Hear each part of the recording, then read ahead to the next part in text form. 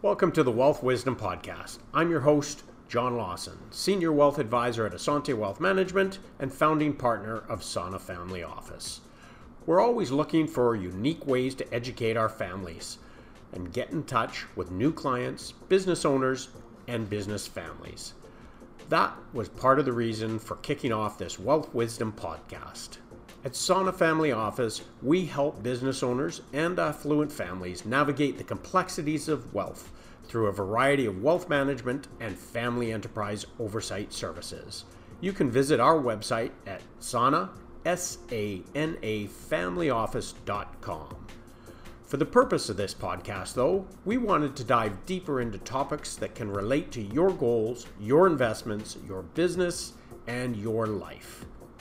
This week on Wealth Wisdom Podcast, we have Drummond Brodeur, someone with 30 years experience in managing global portfolios and since 2007 as a global strategist at Signature Asset Management. He manages a 50-person team overseeing $50 billion across all asset classes and geographies. So who better to speak to when the most asked question right now seems to be, what does the future look like for the economy and investment? The reason we wanted to talk to Drummond today is to give you the insight directly from a guy who lives, eats, breathes this question every day. Okay, Drummond, well, let's get to it. Please welcome to the podcast, Drummond Brodeur. We were, pardon the pun, drumming up ways to start the podcast on a lighter note. Drummond, what better way to start off than with a drink? Prior to the episode, we asked you to tell us what's your favorite drink. Just before we started here, you showed me that you had a nice glass of red wine. Can you tell us a little bit about your favorite drink there?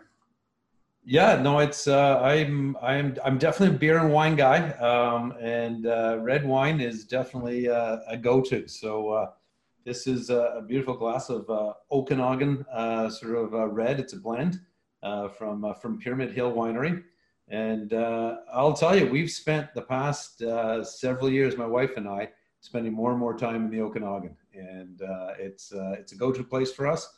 And the wines are getting absolutely spectacular out there. So it is something that we enjoy doing and will continue to be doing. I actually, John, at one point in June, during COVID, I had to get my son out to BC. He just graduated from UBC. So we literally drove across the country and spent actually a week in the Okanagan during that time frame. So even in COVID, I find ways to get there. I knew nothing could hold you back on that side. Well, enjoy that. I was talking to Trevor, my communications guy, who has set this up, and I said to him, and you're in a better stead than I am for this, but being back east in Toronto, you're at least afternoon drinking. I'm morning drinking here, and my drink of choice, much to lots of people's surprise, is tequila. So I just brought one of my favorite go-tos is Hornitos Black Barrel. What a great job. Cheers to day drinking. Day drinking and breakfast drinking, John. There you go. And thanks so much for doing this. I really appreciate it. So one last question on the lighter side is we obviously aren't traveling that much these days. So where is it that you'd like to be actually drinking that glass of wine? And as I sort of kind of alluded to, as I said, I think where I would like to be right now, it's right back in the Okanagan. Yeah. And I'd be sitting out on a deck there.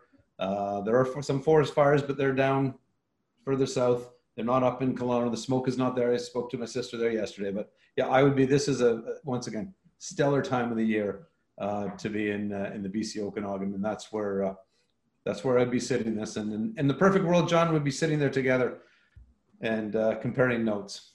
Great. Well, cheers, and again, thanks for doing this. Let's get to it.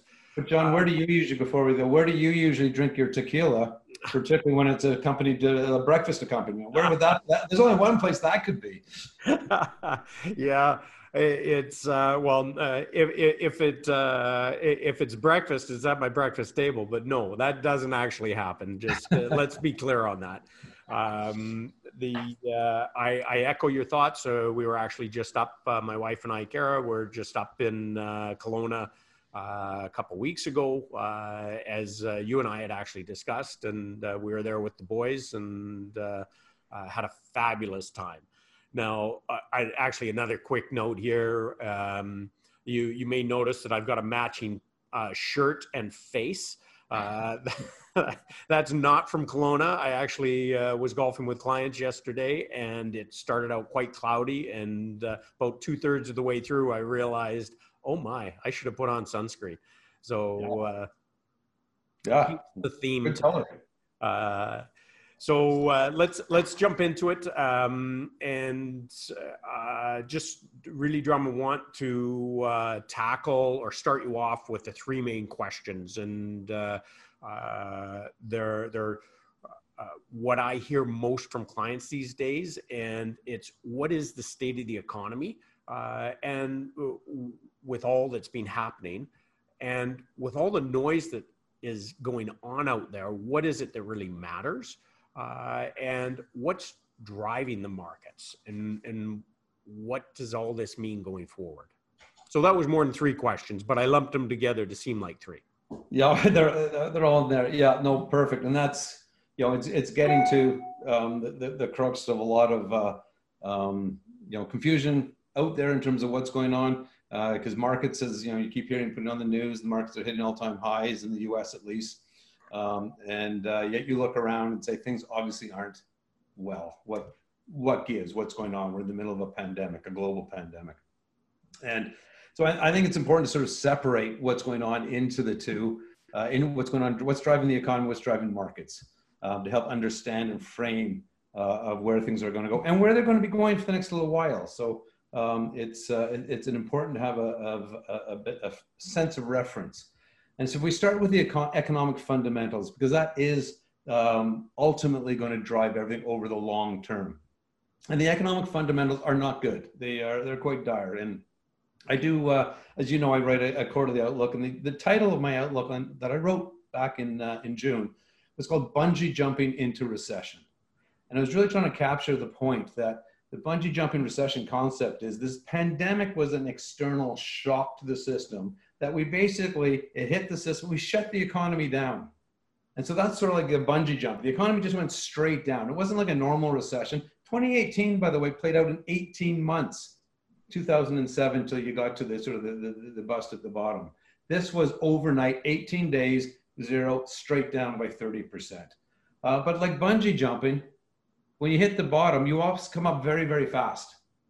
And so that notion that we were going to have a V-shaped recovery, a very fast recovery, starting the day we started to reopen, was completely predictable. And I'd written that in the previous articles. Well, that shouldn't have been a surprise to anyone.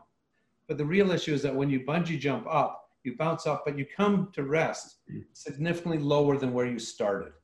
And I think this is what matters for the economy today, is that today the level of economic activity, even though it's bounced hard, is way below we were pre-COVID. And in fact, from an economic perspective, we are now at the start of the recession. So even though the data is getting worse because you were down an unbelievable number from an economic perspective, you turn the economy off. Okay, now the economic recession begins. Okay, and when you're looking at a lot of the economic data, it's not going to make any sense. It doesn't make any sense because there's massive shifts moving, two tectonic shifts. In the US, for reference, you laid off about 30 million people. You shut down the business, sent everybody home. Okay, business is still there, you just shut it down. Everyone goes home, gone. So about 30 million people lost their jobs. When you reopen the business, you call everybody back. And so all of a sudden you get a lot of jobs created. About 42% of the jobs in the US have gone back to work. So you've created, let's call it 15 million jobs in the US. So it's been a tremendous amount of job creation, but that's in the context of you lost 30. There's still 15 more to go. And the other thing that happens when the business opens up, and if it opens up, but a lot of businesses that do open up are finding the customers aren't coming back to the same degree. or they're a restaurant that can only have half the number of tables. So all of a sudden business is way down. So they've had capacity up here, they had staff for up here, and business is here. That's when, yeah, I temporarily laid you off in March. I called you back. Now I got to let you go. And it's a permanent layoff.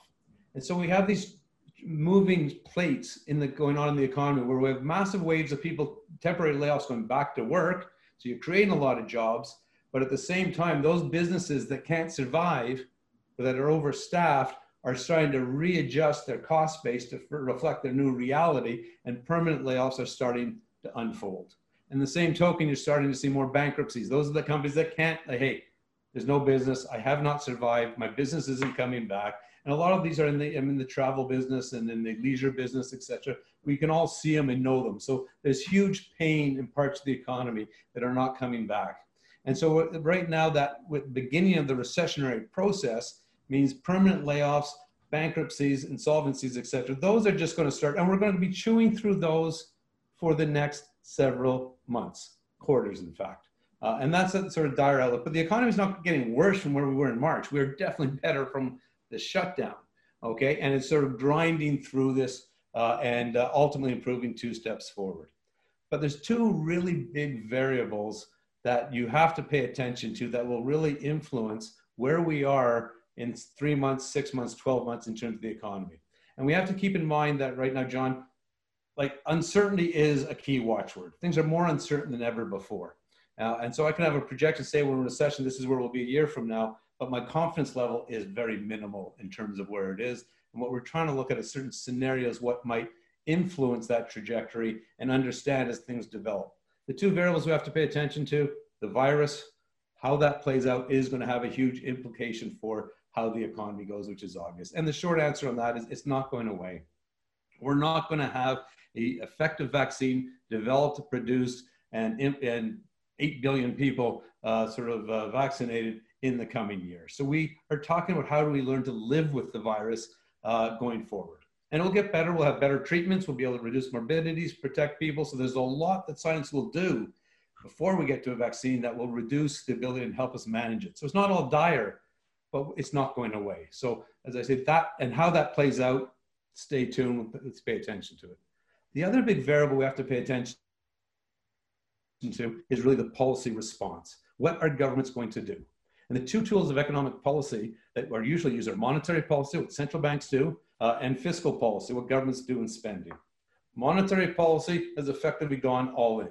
Interest rates down to 0, and they're doing what's called quantitative easing, which is effectively the central banks buying government bonds. They're buying investment grade bonds. These are tools they developed in 2008, expanding their balance sheet, printing money, buying bonds, and they're deploying that in large fashion.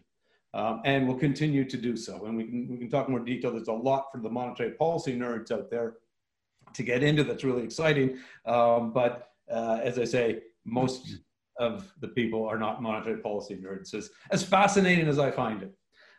So that's going to remain the main stimulus, and the evolution of that policy will matter in Canada, in the US, in Europe. So you do have to stay on top of all those developments. The other policy response that has been totally spectacular in the past few months is fiscal policy, government spending of money. And in the US context as well, fiscal spending in the downturn, they spent about, the first Act, CARES Act, was about $3 trillion. $3 trillion, John, that's a lot of money.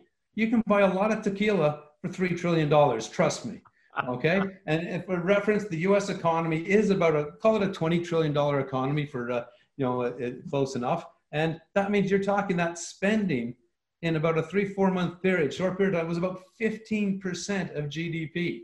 Okay, so the economy collapsed. The role of that spending was basically to replace the income from the households and the businesses that basically lost their income. Because if you didn't replace their income, and those businesses go bust, those households go bust, can't pay their rent, you're basically tipping into a depression. Okay, so it was expediency, get money, bridge these businesses and households until we could reopen the economy and start again. So it was necessary. The counterfactual would have made the Great Depression back in the 30s look relatively minor. So, job well done. It was done expediently. It was a little overdone. So like when you have an operation, to protect you from the pain, they have to give you a lot of morphine and drugs. Okay, they've OV'd a bit and stuff. So you actually saw in the U.S., for instance, personal income went up about, I think it was about 16% or something in the U.S. Even as unemployment skyrocketed, 30 million people lost their job, yet overall household income rose. All fiscal transfers, and so that's been a big support to the economy. Hey, John, sorry to interrupt you there, but I actually remember that you have an analogy. You slightly touched on it there, but that your analogy to an operation. I thought that was brilliant. Can you just go back through that again and just right from the part where into ER with the heart attack, major heart attack? Yeah, exactly. And that's like I think it's a great analogy because it captures really what's going on. And it's in an economic context, it's like you all of a sudden have a massive heart attack. Okay. It happens quickly. You're down, you're dead. Okay. And it's basically get this guy into the ER, slice him open, get to the heart, get it pumping again. And it's not about niceties. Let's slice them up nicely and make sure that is everything. It's like rip them open, restart the heart, and get it going. And when it's successful, that's awesome. You get the heart done, you fix it up. Now you have to patch the guy up. It's wires, it's stitching, etc. And when this guy, he's alive, which is awesome. He survived. He's going to be in a lot of pain on the other side of this operation when he wakes up from the anesthesia. And so you pump him full of that painkillers. You put that meds into him. The morphine starts flowing, okay? And that morphine is to protect you from the pain. And that's what the stimulus is. The economy was shut down. We literally turned it off and we started pumping in the meds to support the system, keep it alive. And the neat thing is when you actually wake up in the operating room, okay, you're thankful to be alive. This is awesome. You shake off the grogginess from the anesthesia and you feel fantastic. I'm ready to get up and walk out of here. This is good because you've never been so high in your life with all those drugs. Okay, you ain't fantastic, but you feel it. And so you feel great and think that's fantastic. And then the drugs start to wear off. They start to reduce the dosages. And that's when it begins to hurt. That's when you start to feel the pain. Okay, and that's when you realize the rehab ahead is going to be a long, slow slog. Okay, you're going to need more painkillers, but they're not going to give you what they had. They're going to be tapered down. That's exactly, John, it's where we are today. It's a fiscal taper. We spent $3 trillion in the first in March in the U.S. to try and pump that, support the economy. As they came out, like the UI program, there was $600 a week. If you were on unemployment insurance and they expanded the definition for that, you got $600 a week on top of the regular UI. That meant over half the people on unemployment insurance were making more money unemployed than they were when they were working. Okay, so it's awesome. So all of a sudden you've been sent home, you get an extra $600 a week. And no kidding, this is driving some of the day trading. They can't go to Vegas, they can't go gambling. This Robin Hood effect you may have read about or hear about day trade. This is driving part of it because you've basically sent them home with a bunch of money. Okay, so it's driving a lot of things. It's keeping the economy very liquid and very afloat. But that program was temporary, and that UI program, for instance, expired at the end of July. So the last checks went out July 25th. So it's been almost a month that the US, and there's still 28 million people today in the US receiving some sort of unemployment support. It's still a massive number. Okay, and as I say, that number, those checks were running, I think, is somewhere between 15 and 18 billion dollars a week that the government was sending out as a replacement income, and that stopped end of July. So we're now on for about a month that those checks have not been going out. We expected there would be a renewal of the program, maybe tapered down, so maybe not as big. The Democrats passed a $3 trillion package, so kind of the same. The Senate, the Republicans in the Senate sort of approved a $1 trillion package, so a significant scale back. And then we figured they'd settle somewhere around 1.5 in early August before they went on recess. And politics being what it is, they did not. Okay, so they basically agreed to nothing, which means that fiscal tapering, you're not getting your meds, the pain is sort of ramping up bit by bit as the support wears off. And so I still think there will be some sort of policy support coming into September at some point in time, because you have the economy needs it. B, there's an election coming up, so who's against spending money into an election? But as I say, staying on top of what actually is it going to be 1 trillion 1.5, 2, 3 trillion. The size of those stimulus packages will influence where the economy is and what the economic outlooks are. And that applies, as I say, in the US, which is the biggest economy, that's what I'm talking about, but equally Canada, Europe, Asia, following the role of fiscal policy and its trajectory forward will be a significant contributor to economic outcomes in the coming quarters and coming years. So that will be a big driver, but as you taper it, as I say, I think we still have quite some time before we actually see broad economic activity getting back to levels we were pre-COVID. So we're still in a recessionary state. We're still got the meds coming on, but we'll work through this, and we'll be chopping through this as we go through the end of this year and into 2021, depending on the policy and the virus dance that plays out. But it's not a strong overall outlook. That was in the US context. I can go globally, but it's also the same thing. Growth is slower. So Drummond, with that, if somebody just listens to you right there, they may want to take that bottle of wine from you and drink more. Feeling now. But what we're seeing in the markets doesn't seem to be reflective as to that outlook.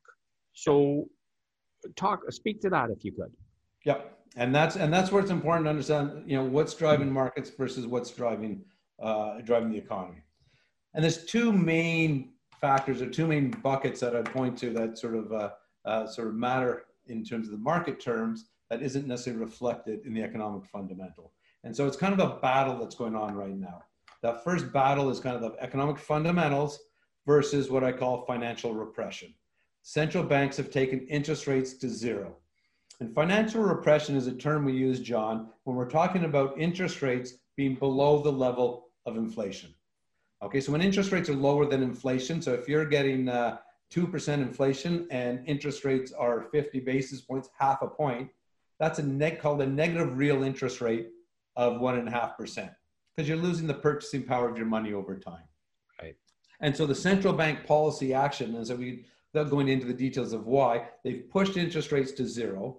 And they've done a lot that sort of says we are going to cement interest rates down here at lower levels and push them below the level of inflation for the next decade. So that is their objective. Successfully, we want to keep interest rates below inflation and over the next decade, which means if you're sitting with money in the bank, owning government bonds, they are telling you that is their objective, basically, that you are going to lose money. That they want to take your money away, confiscate it at about a 1%, 1.5% a year for the next decade. We don't know if they'll be successful or not. We can go into that. But that's what financial repression is. Very, very low interest rates. And ultimately, it is a confiscation of people's savings to the benefit of the creditors. And so if you think of how are we going to pay for some of this debt, this is one plank of the basis. Basically, if you have to pay down a lot of debt, it's like, what some say, why do you rob the banks? It's because that's where the money is. So, if I have a whole lot of debt and I'm the government and I got to pay it down, well, I should go rob who has the money. And that's called your clients. That's called savers. Okay. And that is when negative interest rates are, you are literally confiscating, not at a big amount, you're just chipping away at it. You think 1.5% a year that you're taking away to pay it down. So that financial repression is one driver that's in the markets. That with interest rates zero, it makes the value of other assets more valuable. Okay, so companies, the alternative is interest rates, and we use in financial markets discount rates to discount future cash flows. So if you're getting $1 a year for 10 years, how much is that worth? And if interest rates are 10%, and I can get, on $100, I can get $10 in 1 year, then $10 over 10 years, not worth a whole lot of money. But if the interest rate is a whole lot less, then it's going to be, if it's worth 10 to 1, I'm going to be indifferent, more or less. So a lower interest rate supports higher valuations. And that's part of what is driving the markets, is that low interest rates will support valuations in the market and help drive them higher. And in part because there's no interest. I was reading in today's Globe and Mail. There's on the business section, it's talking about the Ontario's teacher pension plan, one of the biggest pension plans in the world, one of the biggest money managers, has just cut their holdings of government bonds in half. So they basically, over the past few months, sold half of all their government bonds. Now we're talking billions and billions. because government bonds today aren't giving them any income. They need income. They need to earn a CPI plus a 3 or 4% over time. So inflation plus 3 or 4% is what most pension plans, insurance companies, long-term money is trying to achieve. Like, in other words, a return over inflation. So if a government bond is inflation, you're getting inflation minus 1, so you're actually getting a negative real rate of return. Pension plans said, I can't meet my objective. I don't want to own those. So government bonds, for a lot of purposes, can't do what they used to do when they used to pay you 5, 6%. You put money in the government bond, put it in a GIC, you get 5%. Awesome. Today, you put it and it just loses money slowly every day. So not a lot of alternatives is part of what's driving the valuations in the market. So that's one factor, that low interest rates, monetary policy will be a support into equity markets. The second driver that's really driving the markets is the other big battle, as I say, in this corner, COVID losers. Who's losing out from this COVID pandemic versus COVID winners? Who's actually winning from this crisis? And that's when you look at in the market, what's happening. The overall market's up, yes, but what's driving that market? And particularly in the US, if you look at it, and I can't remember the exact numbers, but there were some stats the other day, if the top 5 companies, and that's basically, Facebook, Google, Amazon, Microsoft, and one other one in there, Apple, thank you. Basically you strip those out, the market's up 5%. Without those 5, it would be down 5% or something. The magnitude of the outperformance from a lot of technology names driving the performance has been astronomical. By the same token, and so those are the winners though. They are winning from the COVID. Their earnings numbers were spectacular. They're all beating expectations, earnings growing in a step function. Okay, so there's a huge or a number band of winners that are being repriced as winners. Well, also in the market, there's a lot of companies being priced as losers. They're losing out. And some of that includes, some of the commercial real estate, some of the old industrials. Think of the, retail players that are, losing out into the battle, hotels, airlines, etc. So there's been a real weeding out of winners and losers from COVID. And that's reflected not just in equity markets, but credit markets. So markets are not being indiscriminate. Okay, and so they really are rewarding the winners. And it's important to realize that the dynamics of who's losing in the economy, it's the people losing the economy are a lot of the small businesses. It's the mom and pop shops, it's the restaurants, it's the service business, it's the hair salons, it's small companies that and entrepreneurs that are trying to get going. They're not listed companies. So the biggest losers that are laying out, as I say, it's that small entrepreneurial small shops are shutting down in record numbers. And that's where the pain is driving into the economy, but it's not being reflected in the stock market because the stock market is of companies that are very different. Those tech giants are these are new network driven companies. These are incredibly profitable, powerful franchises, and they're not trading at crazy valuations. They're not at a huge premium to the rest of the market. So would you rather pay, say, 30 times earnings for an Apple or Microsoft who's growing earnings at a very, very strong franchises, or would you rather pay 18, 20 times for a company that you don't know if they're going to be able to grow at all? And so there has been a very big dispersion. And it speaks to, I think, one of these other trends that we're leading to, both this COVID crisis, like the world we're emerging on the other side, it's going to be completely different from the world we're leaving.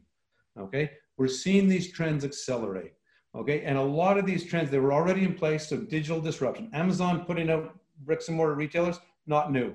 It's been going on for years, but it's accelerating. More and more companies are basically going out of business. We're going to get 3 years of retail bankruptcies in one, so to speak. So that trend really accelerating. The trend to e-education is going to be a whole new one, accelerating. Online payments, accelerating. So more and more digital disruption that we've been talking about for years, these companies, work from home, video conferencing, all the cloud network needed to support what we're exactly doing today. These are going to be long-term structural winners because they're not new, they've been there, but we're adopting them in a far faster pattern than we've been before. So there's a new economy that's going to emerge on the other side. And I can talk about green dynamics and renewable energies, mobility, what's going on with that, artificial intelligence, 5G. There's a whole whack of, basically technology-driven industries that were already emerging and gaining share, that are basically accelerating and displacing, a number of older business models or being adopted by existing companies. Okay, so there's a lot to be excited about on the other side of this, but it's going to be a very different economy because these trends were in place, and this is really proving to be quite an accelerant. The other thing that we're seeing, I think, in this regime change concept, the other side of 5G, there's other things accelerating as well. One of those things that's accelerating, this whole populism, this whole political and this geopolitical stress that is playing out. John, this isn't going away. This is getting worse. So we're moving into a new era. We've actually had a post-war 70-year period of relative broad stability from an economic, from a societal, political, geopolitical perspective. And that's all been in flux. I wrote a piece exactly a year about the geopolitical recession, which was driving some of these trends. It's accelerating. At its core, it really is the rise of China to challenge the US as a global sort of hegemon in terms of economic power, political, military, technological powers. Okay, it's a very different world from the past 7 decades that we've seen. And it's, as I say, it's accelerating in that direction. Basically, the polarity and the divisiveness that we see in a lot of internal politics in the West, and it's not just in the US, there's, you see it in Europe with Brexit as well. These are other trends that are also sort of accelerated. We're going to rewrite what the social contract is going to look like. Inequality hasn't worked. The solutions of the past decade, both financial crisis, loose monetary policy, tight fiscal, didn't work. We're not going to try the same again. It doesn't mean we know what we're going to do, but in the next coming years, we're going to be rewriting what that social contract looked like, what the politics, what the geopolitical norms are going to be. It is, as I say, a very determinative point in history that we're going to have to stay on top of, and we're going to have to sort of understand how we navigate through that from an investment perspective. So there's a lot going on, but the bottom line is it's not going to get easy. There's going to be great opportunities to do it and get it right. Interest rate, it's going to be done at interest rates at a very low level, because a lot of these dynamics, like the social contract, the political decisions, will reflect. I mean, we were talking before, how do you pay for all this debt? Well, a big part of that question boils down to, well, are we going to decide as a society how we're going to pay for that? Okay, if this inequality isn't going to work, and does that mean let's just fiscal tightness, austerity, let's tax the rich, pay down the debt, distribute it? There's going to be elements of that. What about running deficits? Okay, right now, as I say, the US is going to run about a 20% of GDP deficit this year. Okay, we're talking sort of $4 or $5 trillion deficit funded by a central bank that's printing money. Well, we all know what happened in Germany in terms of rampant hyperinflation when you go complete monetary financing, and we're worried about that sort of bogeyman, and that's a potential scenario. But it's not the only one. There's been many examples of monetary financing that do not lead to hyperinflation, and the ability to run huge deficits. Okay, because people say running huge deficits are going to be a problem because it tips over GDP growth, et cetera. And they're right. When interest rates are 5%, 6%, 100% debt to GDP, I'm spending 5 or 6% of the output just to pay my interest expense. Yeah. Interest rates are zero. Yeah. How high can that go? So you did touch on it a little bit there in terms of taxing, et cetera, but at what point, and I understand this is nobody really knows until it happens, but governments, the economies are so fragile right now. How are the governments going to up taxing? Because that's part of the way they're going to pay for it. So are we really looking at something that is going to happen within this next year? Here in Canada, obviously, people talk about capital gains tax going up, taxing principal residence sales, state taxes. Those are very specialized, but then there's just regular income tax, or could it even be a specific COVID tax that is supposedly going to be temporary? Like some of these other taxes we've had implemented that have never gone away. Any thoughts on that? Absolutely. And like the trite answer is that's going to be a bit of a political question. as opposed to an economic one. But from the economic outcome, it would be a mistake at this point to start increasing taxes. And the question of how do you pay for this debt is a challenging one.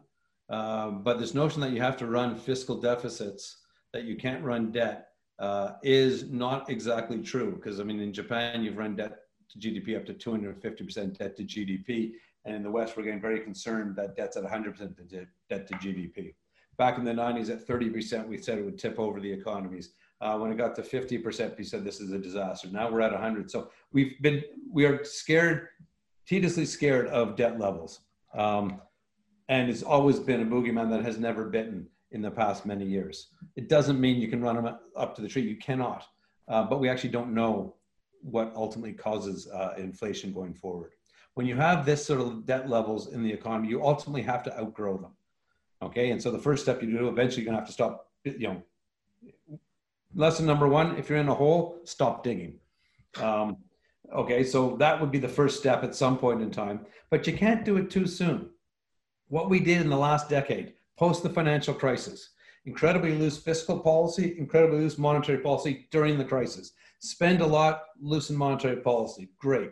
As soon as we moved out of the crisis stage, we must balance the budget. Tight fiscal policy, keep monetary policy loose, balance the budget, gotta pay down the debt. The whole Tea Party movement in the US.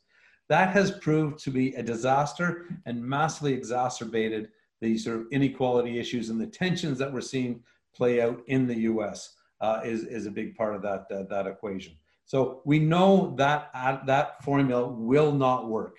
And so to try it again, not to say we're not going to try it again, but to try it again and expect a different outcome, it's not going to happen. And if you look at how polarized the economy is and agitated, we're not going to go a decade of, hey, before we say this isn't working. It's going to blow up very fast. And so ultimately, when you're looking at the environment we're in today, where you have a huge deficit of aggregate demand in the economy, and part of it is from technology disruption. If we're trying to run basically surpluses at the household and the government level, if the government and business level, if governments don't actually step in and provide aggregate demand support, okay, if they instead reduce it, you're going to get to what is caused, Keynes referred to as the paradox of thrift. As you try to sort of be prudent and pay down the debt, you reduce the demand and you actually shrink the economy and you end up with more debt. And so we're in an environment where we need to get overall aggregate demand in the economy growing, at least at potential. And it's only once you get it above potential that you can even start talking about having an inflationary outcome. And so by tightening fiscal stimulus at a time when you have significantly high unemployment levels and significant slack in the economy is going to be a downward spiral for economic growth, leaving even slower growth than potential, and ultimately, therefore, higher levels of deficits, because you're not going to have the growth to pay it off. You're going to have higher unemployment expenditures, et cetera. So we don't know the full answer, but governments are going to have a much bigger play in the economy going forward than they do today, until we can sort of find ways to sort of, and it should be more from a regulatory to stimulate private sector demand. So there's a lot of discussion on there, MMT, et cetera, and Trump against the socialism side of things like that. Just because the government needs to stimulate growth doesn't mean it has to do it itself. So a lot of variables. I do think that drives more spending in infrastructure, green infrastructure. There are areas that you can look around the globe that are woefully lacking in terms of demand. Parts of North America look third world if you look at their infrastructure capacity. And if you actually go and look at the growth drivers of China over the course of the past, and I've spent 30 years in this business, John, following China and Asia all through that, amongst other areas, that growth miracle was really driven by aggressive infrastructure spending supported to allow and support faster growth going forward. So if infrastructure is a bottleneck, there are ways we can reduce bottlenecks and increase efficiency of the economy. The challenge for more government spending is trying to get smart government spending. Therein lies the real problem with fiscal spending. That could be a whole different podcast. And that would be called the podcast of frustration on that one. And to me, it's at the crux of the problem. But we're going to need fiscal support for some time. if it boils down into a class warfare on inequality of taxing the rich, that just shrinks the overall economy and exacerbates the position, and it will be a more violent outcome over several years to sort of resolve some of these issues. So it's going to be, as I say, how we rewrite that social contract. That's a decision we as Canadians have to make. That's a decision in the US they have to make. That's a decision in Europe they have to make. We're unfortunately we're not blessed with great political leadership, in my opinion. But that, as I say, different podcast. But it's at a time when these are issues we are going to be wrestling with in the coming decade. Okay, so let me pull it back to a little closer out of politics and into your realm. So when I'm dealing with client families, often we are dealing with multi-generational. So we have grandparents, parents, kids, obviously grandparents and sometimes parents. They're going back to your comments about income, cash flow. They're at that stage where that's what they're looking for. So if you're saying, okay, reality is a 10-year Government of Canada bond is less than 0.5% paying right now, that's $1 million. You're getting $5,000 a year off of that. That doesn't float the boat.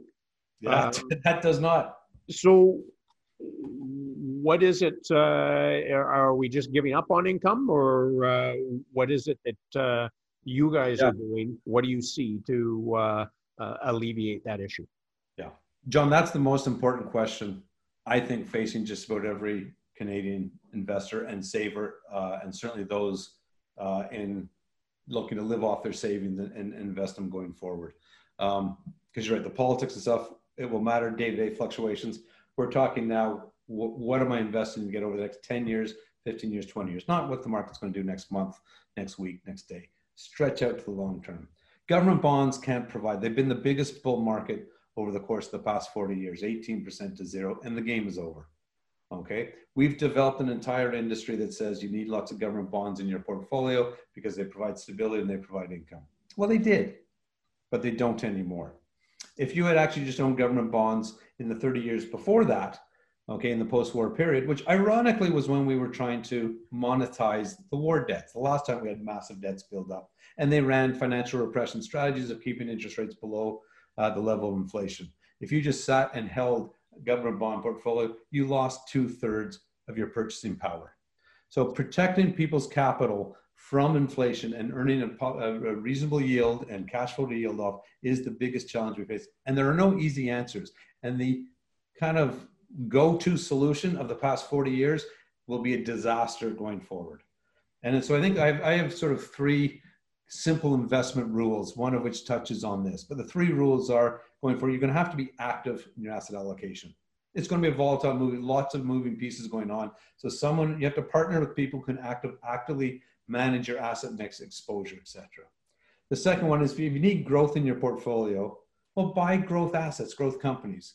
Find those structural growth areas in technology and healthcare and these new emerging industries, green industries, etc. There are great opportunities to invest in this new emerging economy going forward for the growth side of your portfolio.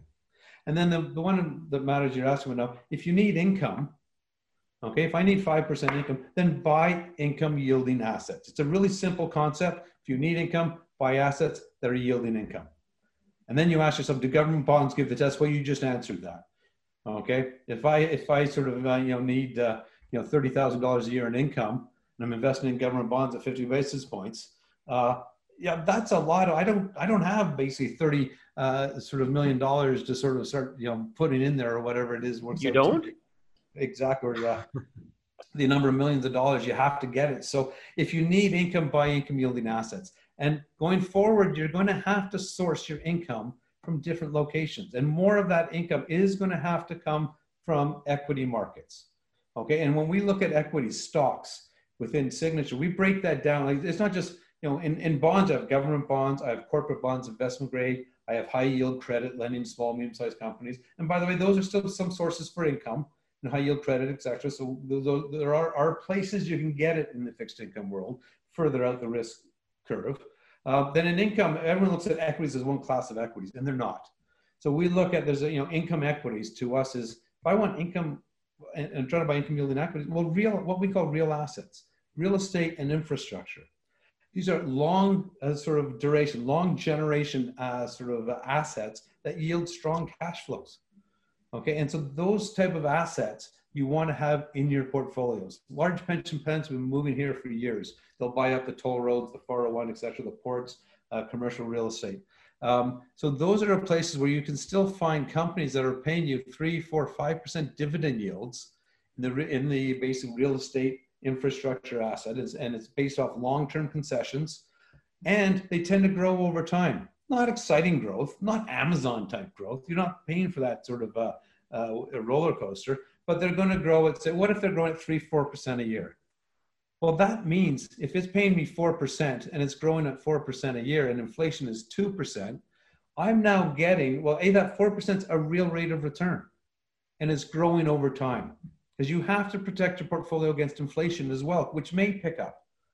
And so getting those dividends from assets that are like to grow, the cash flow yield should grow over time. It's not going to be linear. It'll be a little bit more bumpy along the way. Great source of income, let alone better tax treatment on many of them. But it's a way to sort of get good income with inflation protection.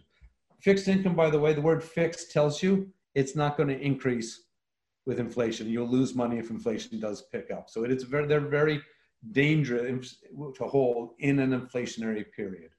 So that's one area. And you have to realize that it's going to be a bumpier ride. Yeah. It is going to bounce around. There's volatility is going to matter. But you know what? If you're talking about, money that you're planning to live off for the next decade, the next 20, and if you retire at 65, you have a 30-year horizon, even if you're not looking into generational. It's not short time. So how do I compound my rate of return over that time at a reasonable real rate of return above the rate of inflation? And to you, for that person, the short-term volatility in the market is absolutely irrelevant. And yet we focus on it incessantly. Okay, we define it as the sole measure of risk, and it is irrelevant to the risk of the client. What matters to them is not generating that sufficient rate of return over time. And so there's no easy answer. It was great when you can get it from government bonds that paid you 5, you didn't have to worry.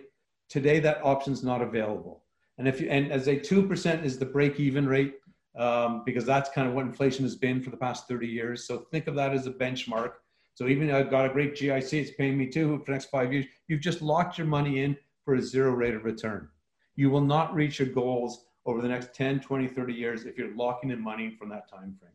You need to work, and I said, there's no easy answer. You need to find an advisor, work with an advisor that can help you navigate this, protect you from the volatility, and understand that, as I say, either ignore it or embrace it as an opportunity. The big irony is many clients define volatility as the risk. As a professional money manager, I see it as an opportunity. Yeah. We spent billions in March when the market sold off. That was like Christmas to us. And so there's something wrong in a lot of our sort of rules of thumb in the industry that we have to help clients through and protect them from, hey, don't make something stupid. And like, no one lost money in March if they didn't sell their assets, or if they're playing with leverage. There could be some things, but if you're basically in a buy and hold mode, if you don't sell, they came back. Yeah. Yeah. So I think looking for income, if you need income, buy income. There are sources to get it. They're not in the fixed income space. It's going to be more equity. So it's going to be more bouncing around, but there's big parts of the equity market that you can buy that are income focused. And as I say, should give you a decent cash flow and protect you against inflation going forward. So it's thinking differently is required. Yes, thank you. You touch on, again, a subject that can be part of a whole other discussion, and that is just clients making sure, and advisors making sure that their clients really understand that volatility is the price you pay for a good return. And if you actually have your ducks in a row, we talk about boxes of money, and you have your short-term money set aside, your current dollars set aside, your medium-term dollars set aside, your long-term dollars don't matter. in terms of volatility. You don't care that they go up and down. Matter of fact, you want them to, because as you said, it's when things drop, it's Christmas. It's things go on sale. As Canadians always used to remember, and we always used to call it, it's Bay Days. Yeah. Things have gone on sale. So, Drummond, I really appreciate your time and your insight. There was a whole lot that we covered there, and I know that I just opened it up and left it wide open, and you touched on some very, very poignant pieces and what clients are thinking about and asking us questions about. So very much appreciate your time. Thank you so much. I did notice, however, throughout that, all you were able to do was get in a quick sip of water. So now you can sit down, relax, have your glass of wine, and cheers, my friend. I appreciate you doing this, and my clients appreciate it, and we will have you back on again in due time, I'm sure. John, I appreciate it. Thank you for inviting me. And as I say, hopefully we get to sort of toast in real time soon. Thank you very much. And yeah, stay safe. Cheers. Cheers. Thanks again, Drummond. Wow, there's a whole lot of knowledge and expertise there in just that one man. He has a team of 50 plus behind him, and we have many partnerships just like that serve our clients. Looking forward to our next video podcast. Not all of them will be on markets. That's only a piece of what we do.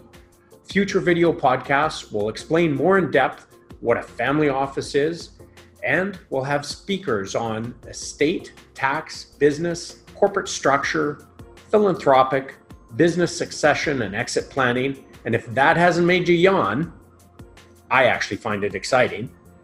We will try and get our sleep expert on as well. Our goal is to educate and engage you, our audience. To that end, do you have any questions or comments for us, or topics you'd like to hear more about? Email us at sonafamilyoffice@asante.com. If you would like to know more about a unique service offering for business owners and affluent families, visit our website at sonafamilyoffice.com or email us at sonafamilyoffice@asante.com. That's SANA Family Office @Asante, ASSANTE.com. Until next time, Asante Sana.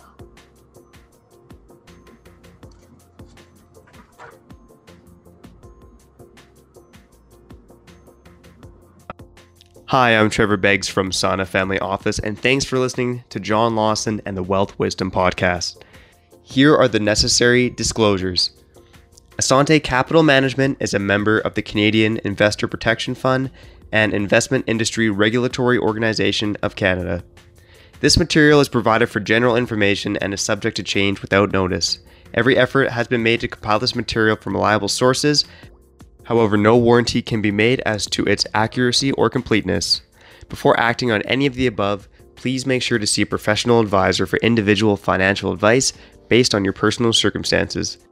The opinions expressed here are not necessarily those of Asante Capital Management. Thanks again for listening, and we'll catch you next time on the Wealth Wisdom Podcast.